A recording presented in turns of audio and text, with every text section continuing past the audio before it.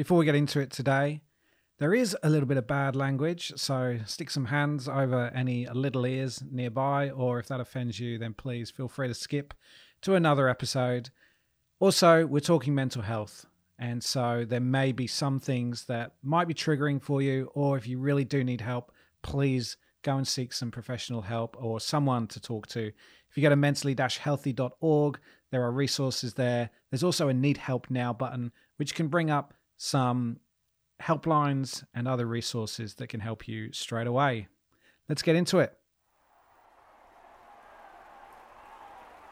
It's this muscle here. It's this brain here that we need to take care of, and the thing that we need to nurture, and not just our own, but others as well, right? Like if you and I work in the same creative department, there's no reason why I should make you feel intimidated or scared or nervous, or like any of those feelings should not exist in a creative environment where everyone is meant to feel like they can bring their true selves to the office. And that's what ultimately makes great work, right? When you can truly be yourself and you can pour yourself into the work and you can smile and have a good time. Like I've seen it time and time again. Great work never comes out of a toxic situation.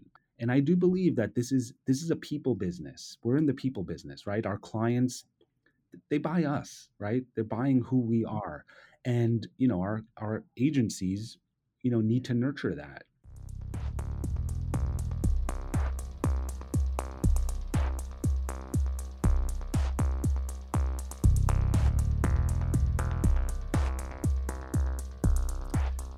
Welcome to the Never Not Creative podcast. I'm Andy Wright, and this is the next episode in our mini-series, Creativity and Football. And our next expert on creativity and football is Craig Elimelia, who is the ECD of VML Y&R. Welcome, Craig. Thank you for having me. How's your football knowledge? I know a lot about Tom Brady and the Green Bay Packers, and that's probably not what you're referring to, but there we go. Immediately, we are on to a different kind of football. But what I might do is change the cover for this episode to be an American football. At the moment, it's a soccer ball. So, yes. But of course, we are half joking in that this isn't really about football. It's about mental health. And specifically men's mental health in the creative industry, because whenever we do anything around mental health, we can almost guarantee that the people who show an interest or turn up or participate are 95% female, with a few supportive men. So this series aims to show everyone that everyone has mental health. We all have a brain. And that we all have our ups and downs, and men in particular can certainly start to be able to have better conversations around their mental well-being. And that's kind of what led me to you, Craig, because you posted on LinkedIn a few weeks ago about your challenges with ADHD, anxiety, low self-esteem, shame, self-doubt, depression, which I think was the first time that you'd sort of made mention of it. Is that correct? Mm-hmm. Correct. Yeah. I think COVID really put a lot of the sort of, at least for me, a lot of mental health stigmas, to rest. I felt that, I had been battling my whole life with, being able to focus, being able to, see myself in a good light, being able to give myself the credit that I deserve. I'm a pretty successful person. Still have a great career. I think that, one of the sort of upsides of the pandemic was to really allow myself to pay more attention to my mental health and to really acknowledge it more. And, I have to admit, like up until now, I really, not only did I not talk about it, but I probably overcompensated for it in ways which I would lead people to believe that I have no mental health issues, for me, it was a big relief to be able to use World Mental Health Day as as a platform to exhale. For me, it was just an exhale. Part pandemic, I also think comes along with maturity as well. I think, like you said, men have a very difficult time admitting any sort of mental health challenges or deficiencies or anything that has to do with mental health. I think that it's quite scary putting yourself in a position where people might see you in a different light. People might treat you in a different light. You might be less trusted. You might be stigmatized for it. For me, I think I just didn't care anymore. I just didn't care what people thought about it. And it was something that I've sort of built up the credibility and the authority to be able to come out and say, like, you know what, I really am struggling with a lot of things. And I've always struggled with it my entire life since I was a kid.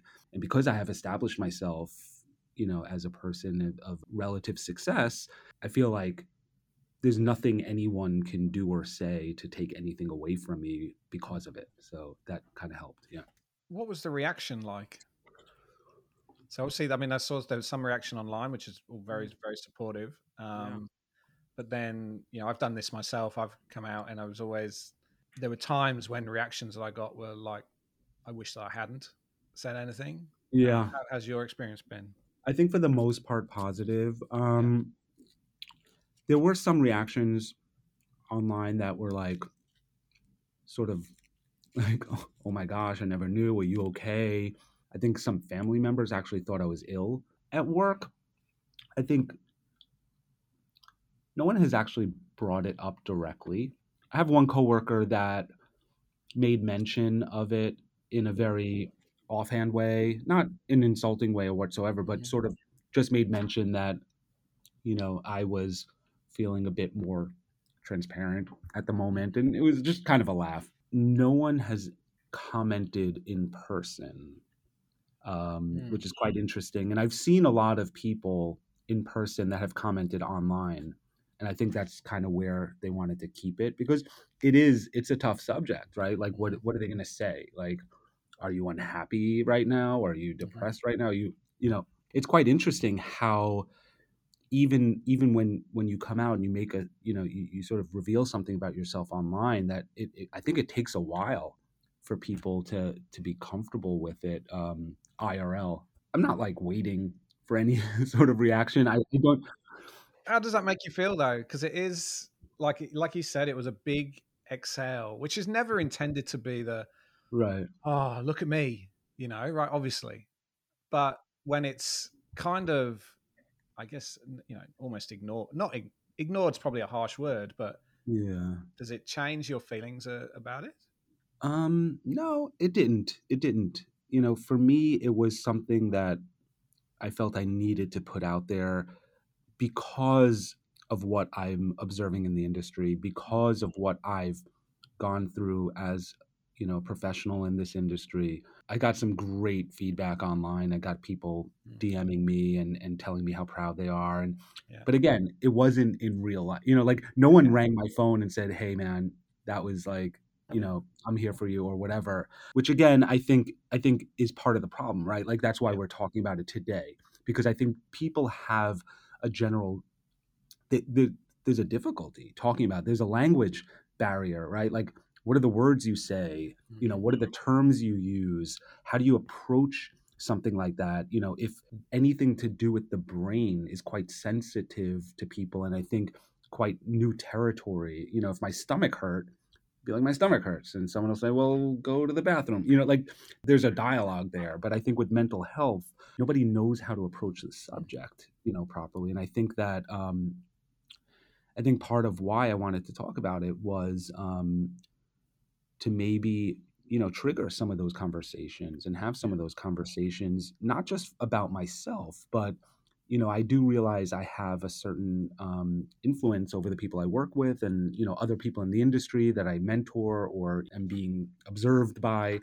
And I had hoped that it would give them a little bit more permission to come out about their own struggles and feel comfortable that someone like myself was comfortable enough to talk about it, maybe in certain instances where someone might not be feeling well, or someone might be feeling a crunch, or someone might be feeling just a general state of sort of bleakness, that they might just look at that as an example of like, you know what, if I do say something, nothing's gonna happen. Like I'll be supported. Someone will talk. So so I'm kind of playing the long game, if you know what I mean. Like kind of drop it out there and just see what happens, and hopefully there's a positive effect. Yeah, and I'm sure, because I know this does happen, which is that, whilst people may have not come directly to you, it's probably given somebody else the courage to talk about it with somebody else, or to, sparked a conversation between other people, which can only help, I think.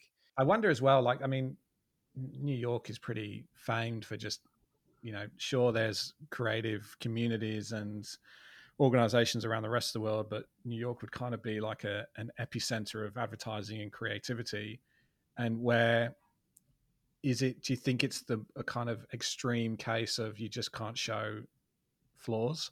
Well, it's interesting. New York. I'm a New Yorker. I'm a native New Yorker. I grew up here, so I kind of know the game, right?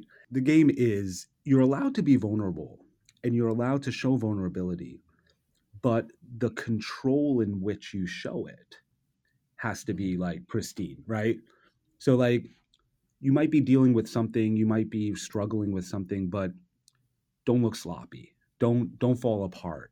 Don't ugly cry. Like it's kind of like a grit, a certain grit that New York, I think sort of a New York attitude is you just kind of suck it up. And I think even when you're going through something difficult, you kind of realize that you're in a place that does kind of put you through the grinder a little bit. And in many instances, it benefits you because it kind of toughens your skin a little bit and it makes you a little bit more resilient. It prepares you for, a lot of adverse sort of situations, and you kind of become a little bit bulletproof to things like rejection and stuff like that. But to your point, yeah, at the same time, like it wears down.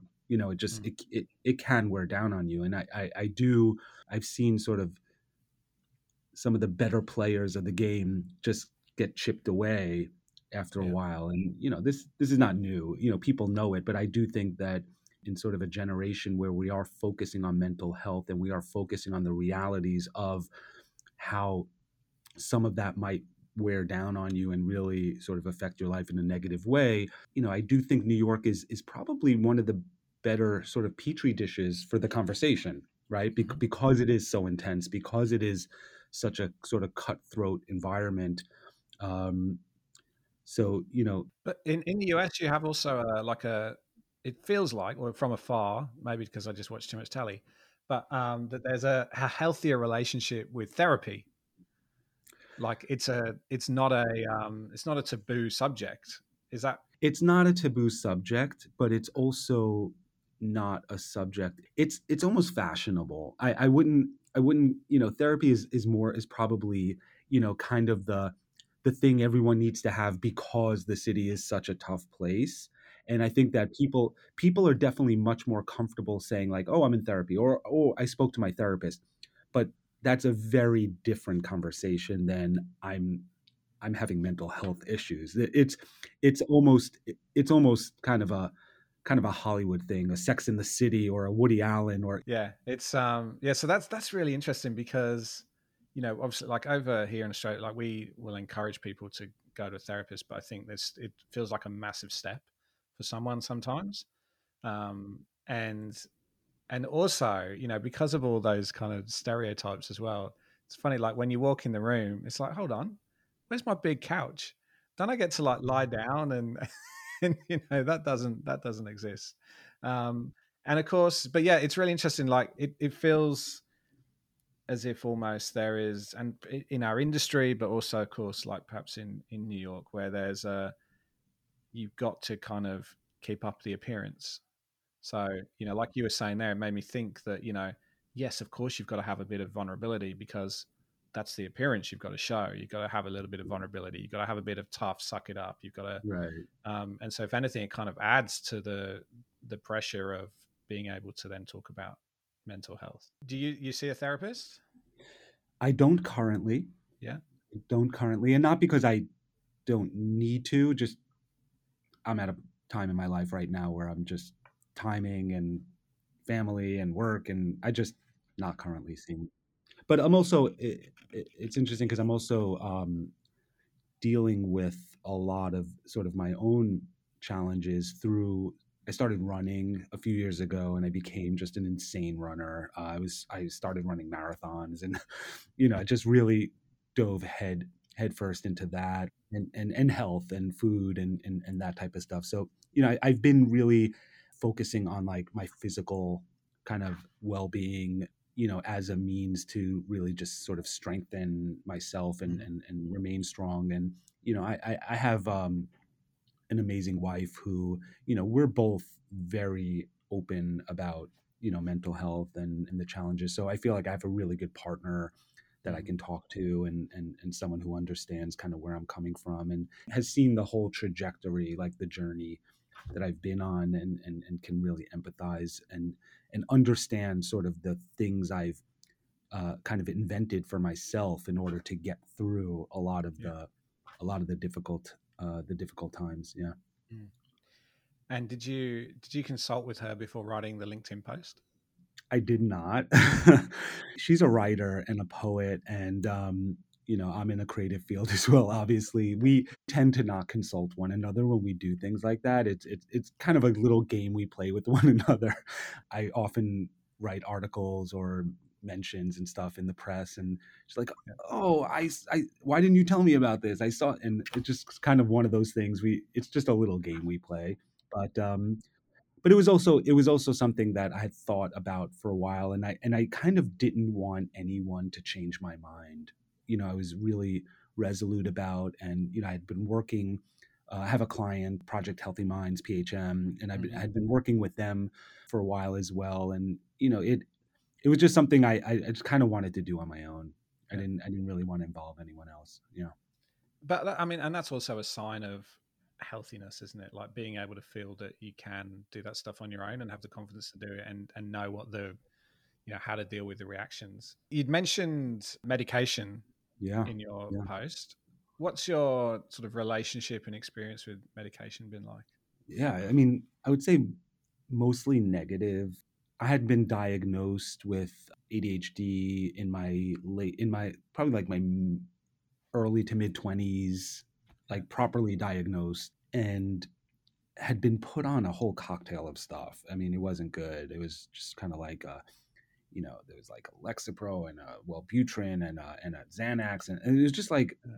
I don't know why I needed all of that. And I had relied on it for many years. It was something that caused me to gain weight. It caused me to feel sluggish. It caused me to really just kind of made my moods negative. I really Yeah. didn't have the strength to work out and things like that, and it impacted me in such a negative way. And I think when I decided to just go cold turkey and get off of all medication, I needed something to replace it with. And that's when I started running, and I Right. stopped drinking Yeah. coffee, and I just sort of transformed my life at that point. And I think some of the side effects from the medication were just not worth what I thought it was helping me do from Mhm. a mental wellness standpoint. And I haven't had anything in my system for about, I'd say, maybe close to 6, 7 years right now, and I've never felt better. I'm so thankful that I was able to wean myself off. Yeah, Mm. Yeah, it's a tough one. So I have medication. It's only one tablet a day, yeah, but I do like experiments with myself to yeah, just try and yeah, go, yeah. oh, you know what? I'm just going to miss it. Let's just go, Yeah. okay, and I let's go used to another do day and another day. that. And it's funny that I don't think like the side effects are like that visible, but I do get like the because I've been on it for such a long time, the kind of dizziness from coming off it, because like any kind of drug. Or then if I'm having to take something else for something else, I feel like maybe there's a reaction. Um, Yeah, but yeah, I've always been. Yeah, I'm a massive fan of. Have you ever read Johan Hari's book, I have not. Lost No. Connections? So he references a piece of research in that book about how there's like I can't remember what the actual scale is called, but like it's a depression scale, um, and medication has been proven to maybe move you 1 or 2 points to the right hand side of that scale, but consistently getting a good night's sleep for a couple of weeks moves you 6 points up. And it kind of talks to some of your points there around, like looking after yourself and your body, and like being able to, I think even like some of that physical health is doing things for yourself, right? Like that's not about anybody else. When you go for a run, or you're looking after yourself that way, it's things that you're doing for yourself, which sometimes is, it's hard when you work in the industry. It's hard when you've got a large family as well, but being able to feel that you've got that space to yourself is key.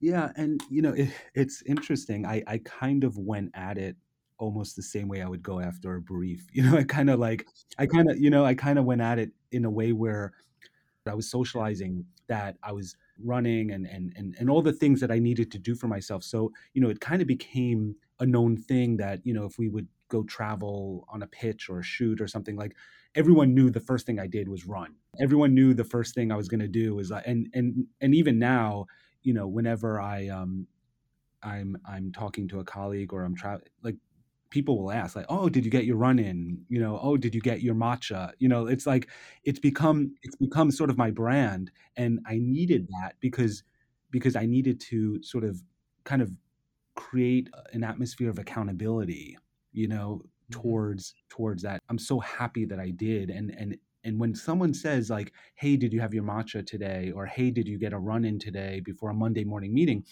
Like, that means so much to me, because not only am I doing something for myself and for my own health, but other people care that I'm doing that as well. And I know sometimes it kind of can come off as a joke, like, oh, where's Craig and his green juice? There's something quite reassuring and reaffirming that behavior, and that good behavior, is recognized and kind of part of who I am and part of my relationship with other people. So, I think that really helped. You mentioned the industry, like when you work in such a demanding industry at speed, the way we do, you kind of need to build in those fail safes, right? You kind of need to build in the behaviors around some of those insane kind of like work schedules. And I feel like I've done a really good job doing that. I'm really proud of the way I've managed to lead both a hectic and a calm, work-life balance at the same time. It's just kind of working out.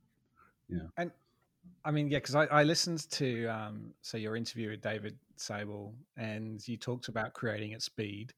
You kind of talked about the concept of being inside the matrix, and always having to be kind of aware and pick up on things, and always be on, which I think in some ways that's the kind of stuff that also like it draws people into the industry.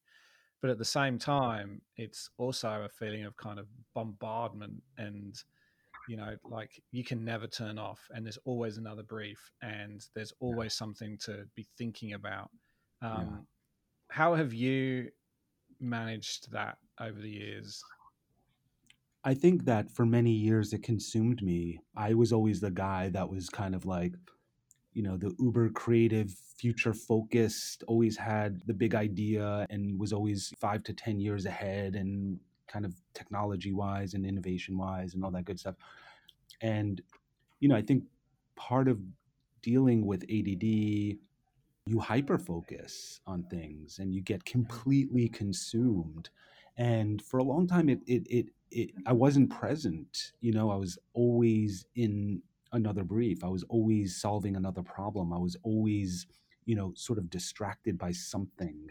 And like you said, there's no shortage. It just doesn't stop. It just keeps coming and coming and coming. So, somebody that has sort of that mental makeup, it's not great. It's really not great. And I struggled for many years in my personal life, where my family was always sort of like, oh, well, he's checked out, he's working, always working. And then, it got to the point where I had just had to stop. I just had to just put the brakes on and just say to myself, look, this is not sustainable. Like, on one hand, yeah, I know a shit ton of stuff. And like, I've just learned every single client's business inside and out, and I win awards and all that good stuff. But at the same time, like, I'm not here. I'm just not on this planet.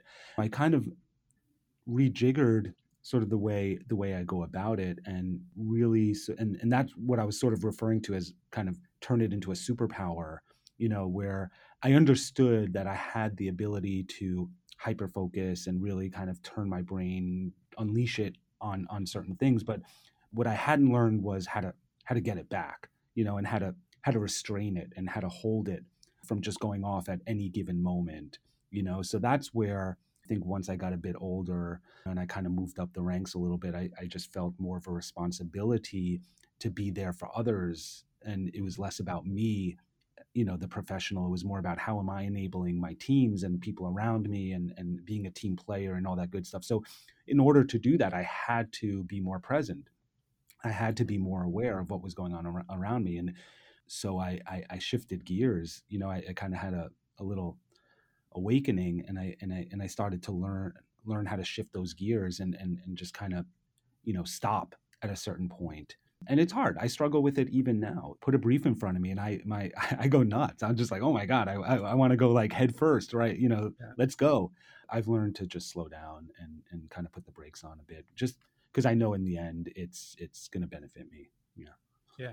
Yeah. I mean, it can't be an extreme sport. We don't have any lucrative, book deals or pundit or commentary stuff at the end of this. Exactly.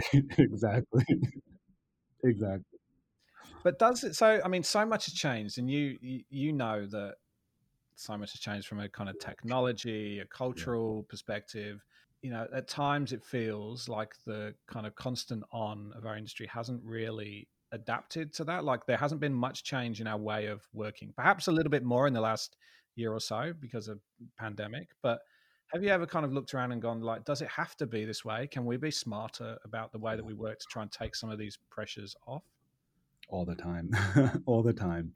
And I think at this point in my career, it's kind of what I'm obsessed with. Always going to continue to grow and learn and train myself and get better and just be better.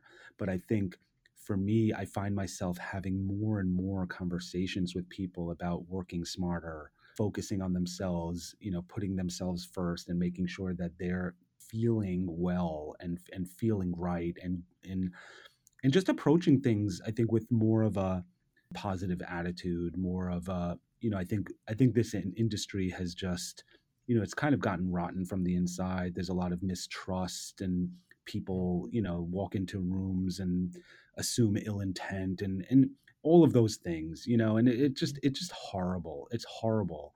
And what I'm hopeful about is seeing kind of a new generation of young creatives and young agency folks that just won't tolerate that. They won't tolerate assholes, right? They won't tolerate dickheads. They won't tolerate, that kind of behavior.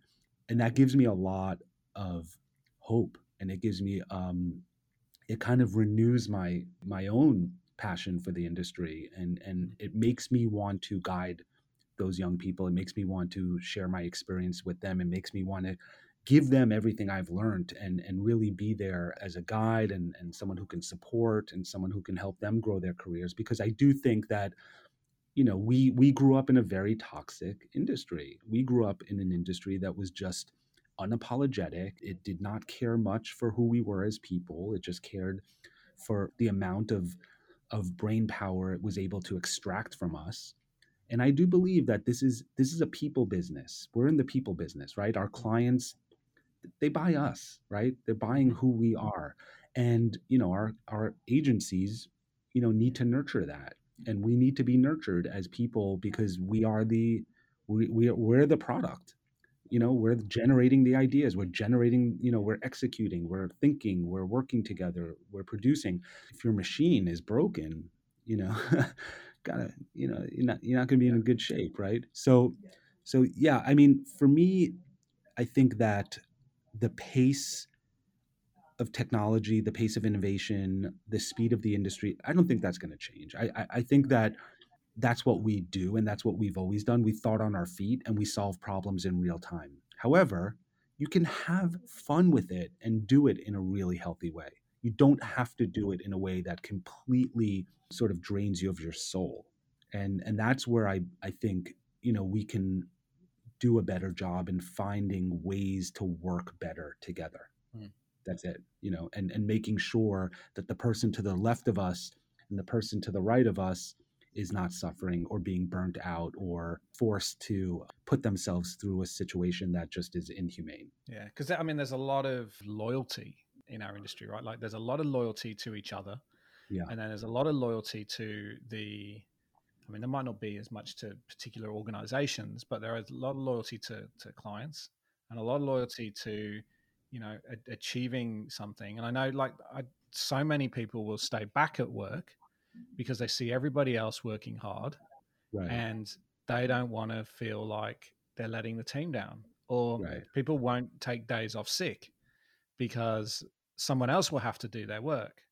And so a lot of this is born out of good intent, but that's why it's kind of almost even more important that, leaders in particular are able, like you said, to look to the left, look to the right, and be able to kind of keep an eye out for people. And I think that's something that, again, it's probably one of those things that just isn't taught either in our It's industry. not. Like, once you It's get not into taught. leadership position, you're not taught that, oh, everything just got flipped and reversed. Now it's your job to look after everybody else. It's That's not right. about you anymore.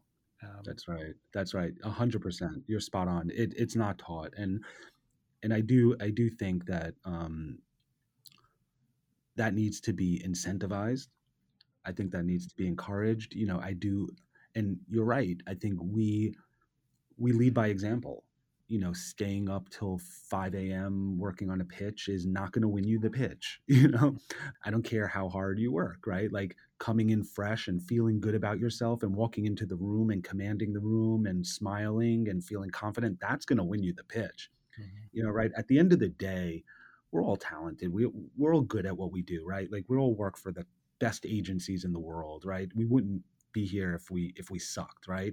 So clearly something got us here, so I think that we have to have a little bit more faith in the fact that it's this muscle here, it's this brain here that we need to take care of, and the thing that we need to nurture, and not just our own but others as well, right? Like, if you and I work in the same creative department, there's no reason why I should make you feel intimidated or scared or nervous, or like, any of those feelings should not exist in a creative environment where everyone is meant to feel like they can bring their true selves to the office. And that's what ultimately makes great work, right? When you can truly be yourself and you can pour yourself into the work and you can smile and have a good time. Like, I've seen it time and time again. Great work never comes out of a toxic situation. I don't care. Like, one way or another, that work is going to fail. And whenever I've been in a situation where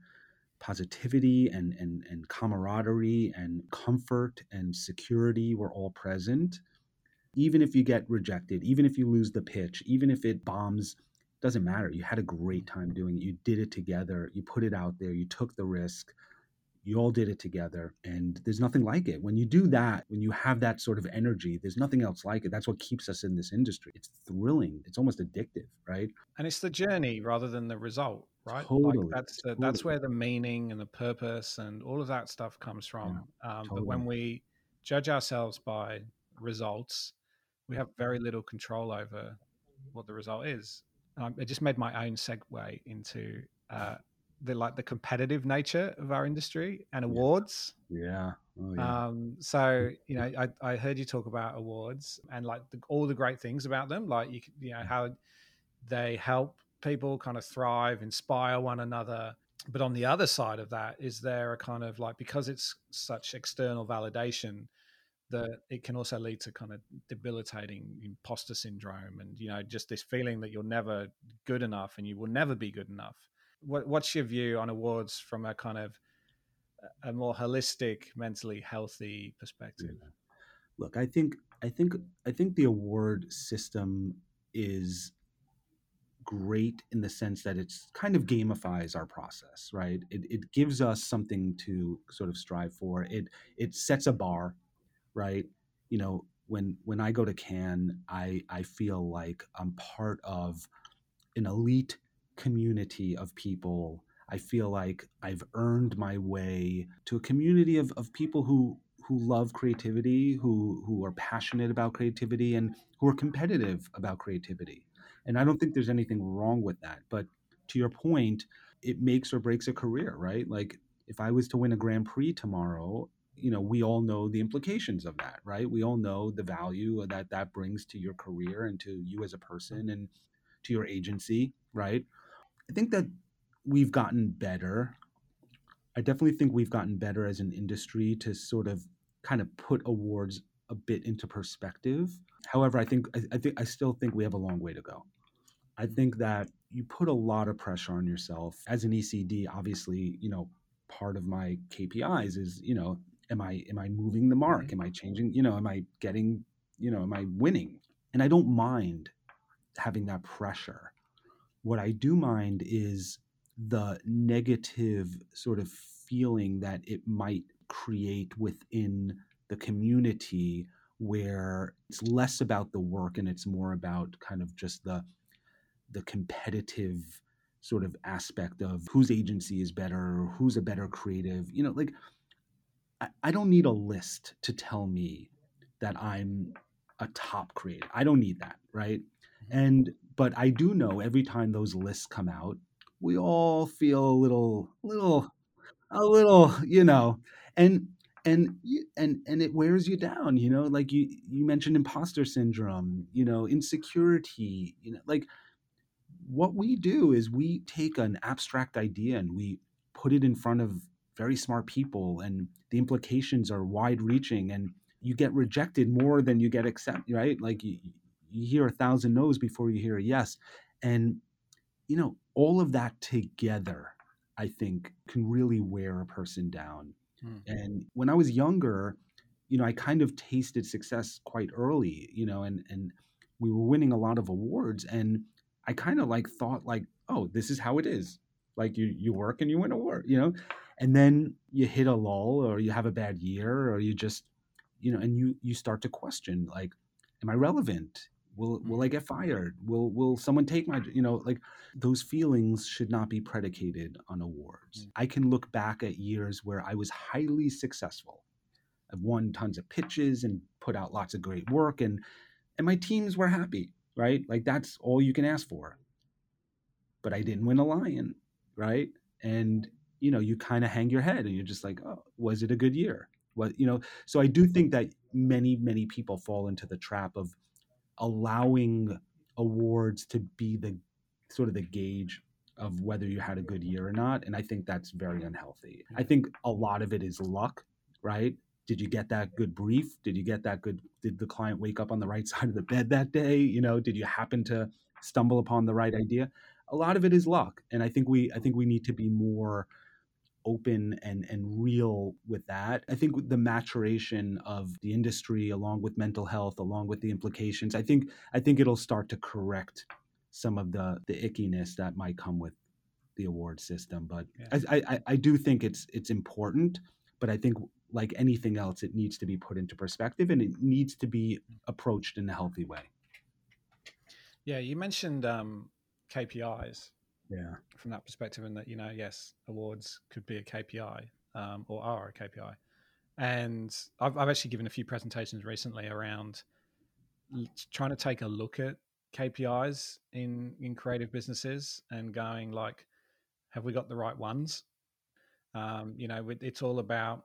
It's funny, like you said earlier, this is all about people, right? But actually, there aren't many KPIs in businesses that are focused on people.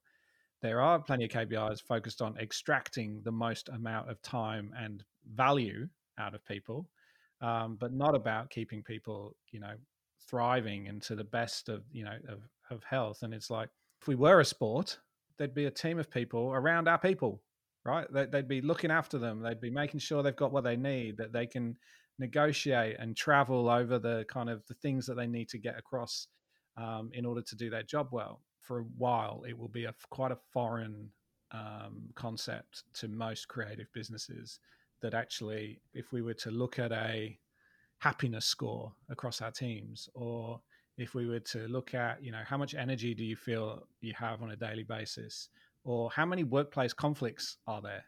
that maybe that there is a certain amount of conflict is good, but actually if there's more kind of spikes when it comes to workplace conflicts, how many days have people taken off because of stress and burnout?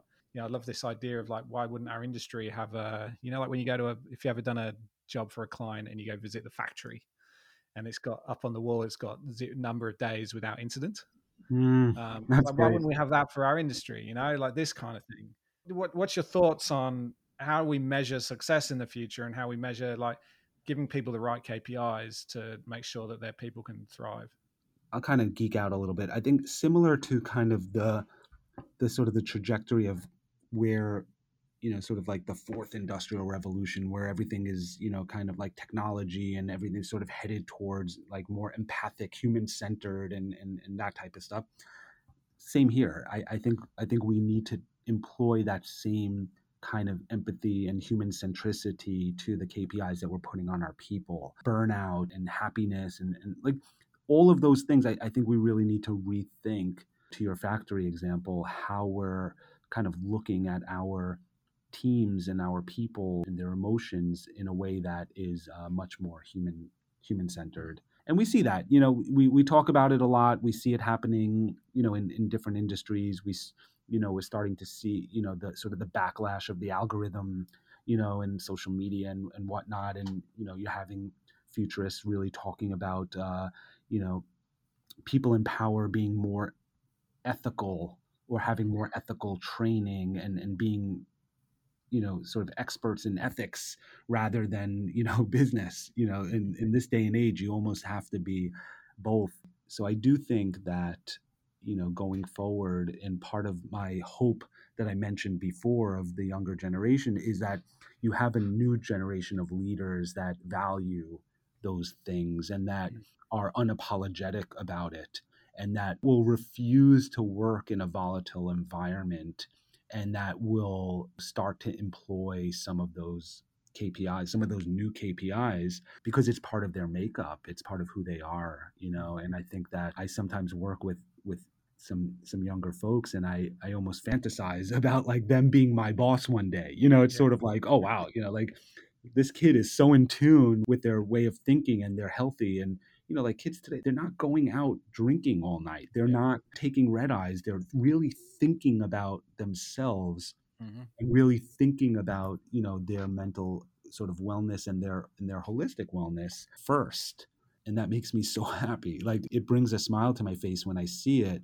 I'm hopeful that those are the people that are going to be helping us change things and for the better. Yeah. You talked about culturally relevant, like that's part of our job, but also I wonder, is there an opportunity right now to almost kind of take advantage of the fact that mental health is a more culturally relevant, and that whilst every brief might not be about mental health, there are actually ways for us, given we creatives control so many of the messages that go out into the world, to do that in a way that puts mental health in a positive light. I mean, it's the same way of like, I work quite close with someone on our board who has, and I love when she said, we were doing work on diversity and inclusion, and she said how we have a real opportunity to change the makeup of who appears in ads and who appears in brands and communications. And we also have that opportunity for like how we portray things so that they're in a positive, mentally healthy manner. I remember there's a body over here in Australia that helps creatives communicate in the right way so that they're not kind of triggering things in ads. And there was I remember them bringing up this ad, which was I can't remember which make of car it was, but there was a new make of car replacing the old make of car, and they showed the old make of car on the top of a cliff, ready to kind of just drive off because the new make of car is here. And it's like, and they kind of use that example of like, it's not good for people to see that. And so we do have the opportunity to kind of change the way we think about like almost the subliminal messages we can put in our communications. Do you find that that's coming more into your work? 100%.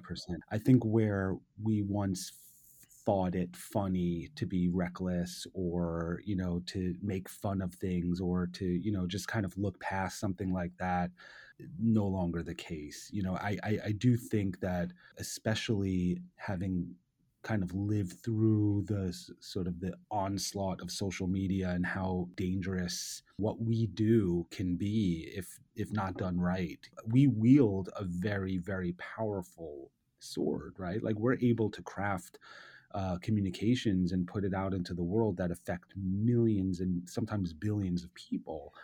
And if we're not cognizant of the fact that those messages have a real effect on our audience's brains, then we are reckless.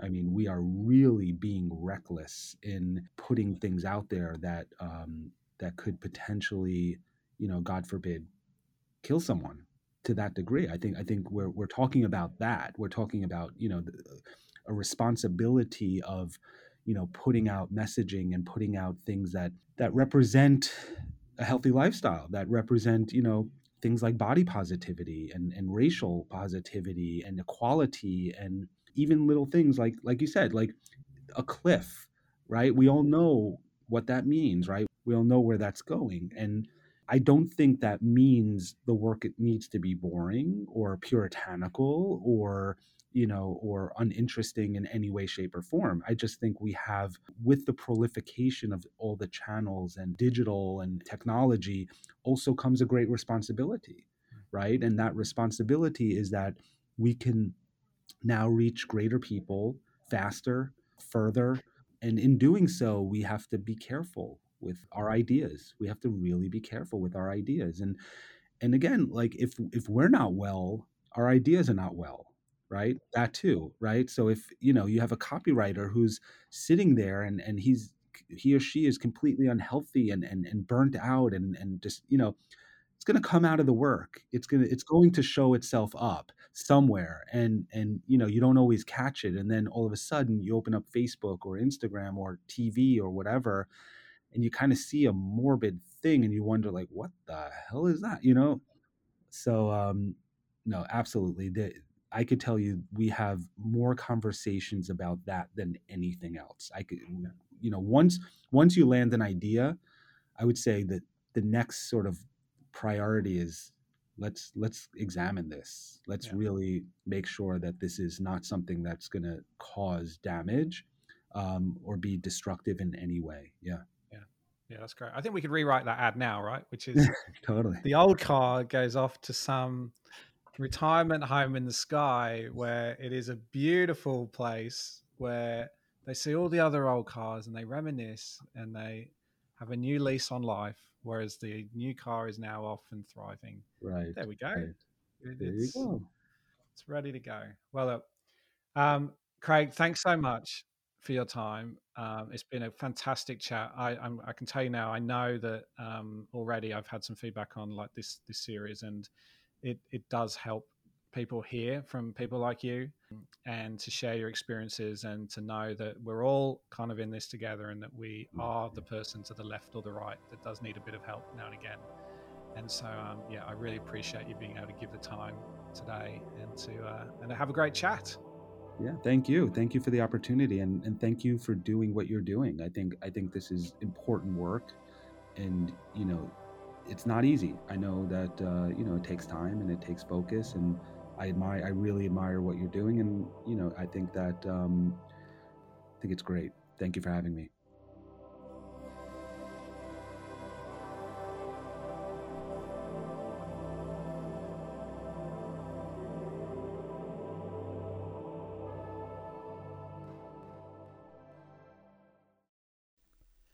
A huge thank you to Craig for sharing his experiences, for his thoughts on the creative industry, for where we can focus to do better. It was a fantastic chat. I think really has made just a brilliant impression on this mini series that we've been doing. Now, you may have heard some slightly different music up front and just now, and that comes from Endel.io, Endel.io. Endel is an app, 2020 app of the year, no less, that delivers personalized soundscapes to help you focus, relax, sleep, get clarity. It's backed by some amazing neuroscience. It's got AI built into it. You can get it on your Apple Watch, on your iPhone, on your Pixel, whatever you use. But I highly recommend it. I went for a walk the other day just to get some clear headspace. Was listening for 45 minutes and just the time flew by. So give it a go. It's great, as well for helping you get to sleep. And we all know how sleep is so important for our mental health. Go to endel.io, endel.io, or check the App Store and you'll definitely find it there. Also, if you haven't already, please go to nevernotcreative.org/empathy. That is where we are running a global study to better understand empathy, to understand how it is practiced or not practiced at the moment in our industry, and then to be able to help others get better at it. We're all still learning around what this means for our workplaces, for our culture, and for creativity. So please have your say. Please share it with someone. Put it on your LinkedIn profile saying, or a post saying that you've done it and you think it's a great idea for others to do it. And we'll be sharing the results. We'll be doing a lot of work around empathy in the coming months. Thanks as always to Streamtime. Go to streamtime.net. If you are a creative business and you'd like to try and run your business a little bit healthier, project management software with invoicing, scheduling, task lists, to-dos, no timesheets, but we track time. And of course, go check out nevernotcreative.org for everything that's happening, everything from asking for a friend to internship minimum standards to mental health minimum standards. It's all happening on nevernotcreative.org. We will be back very soon with another great episode in our creativity and football mini-series. See you soon.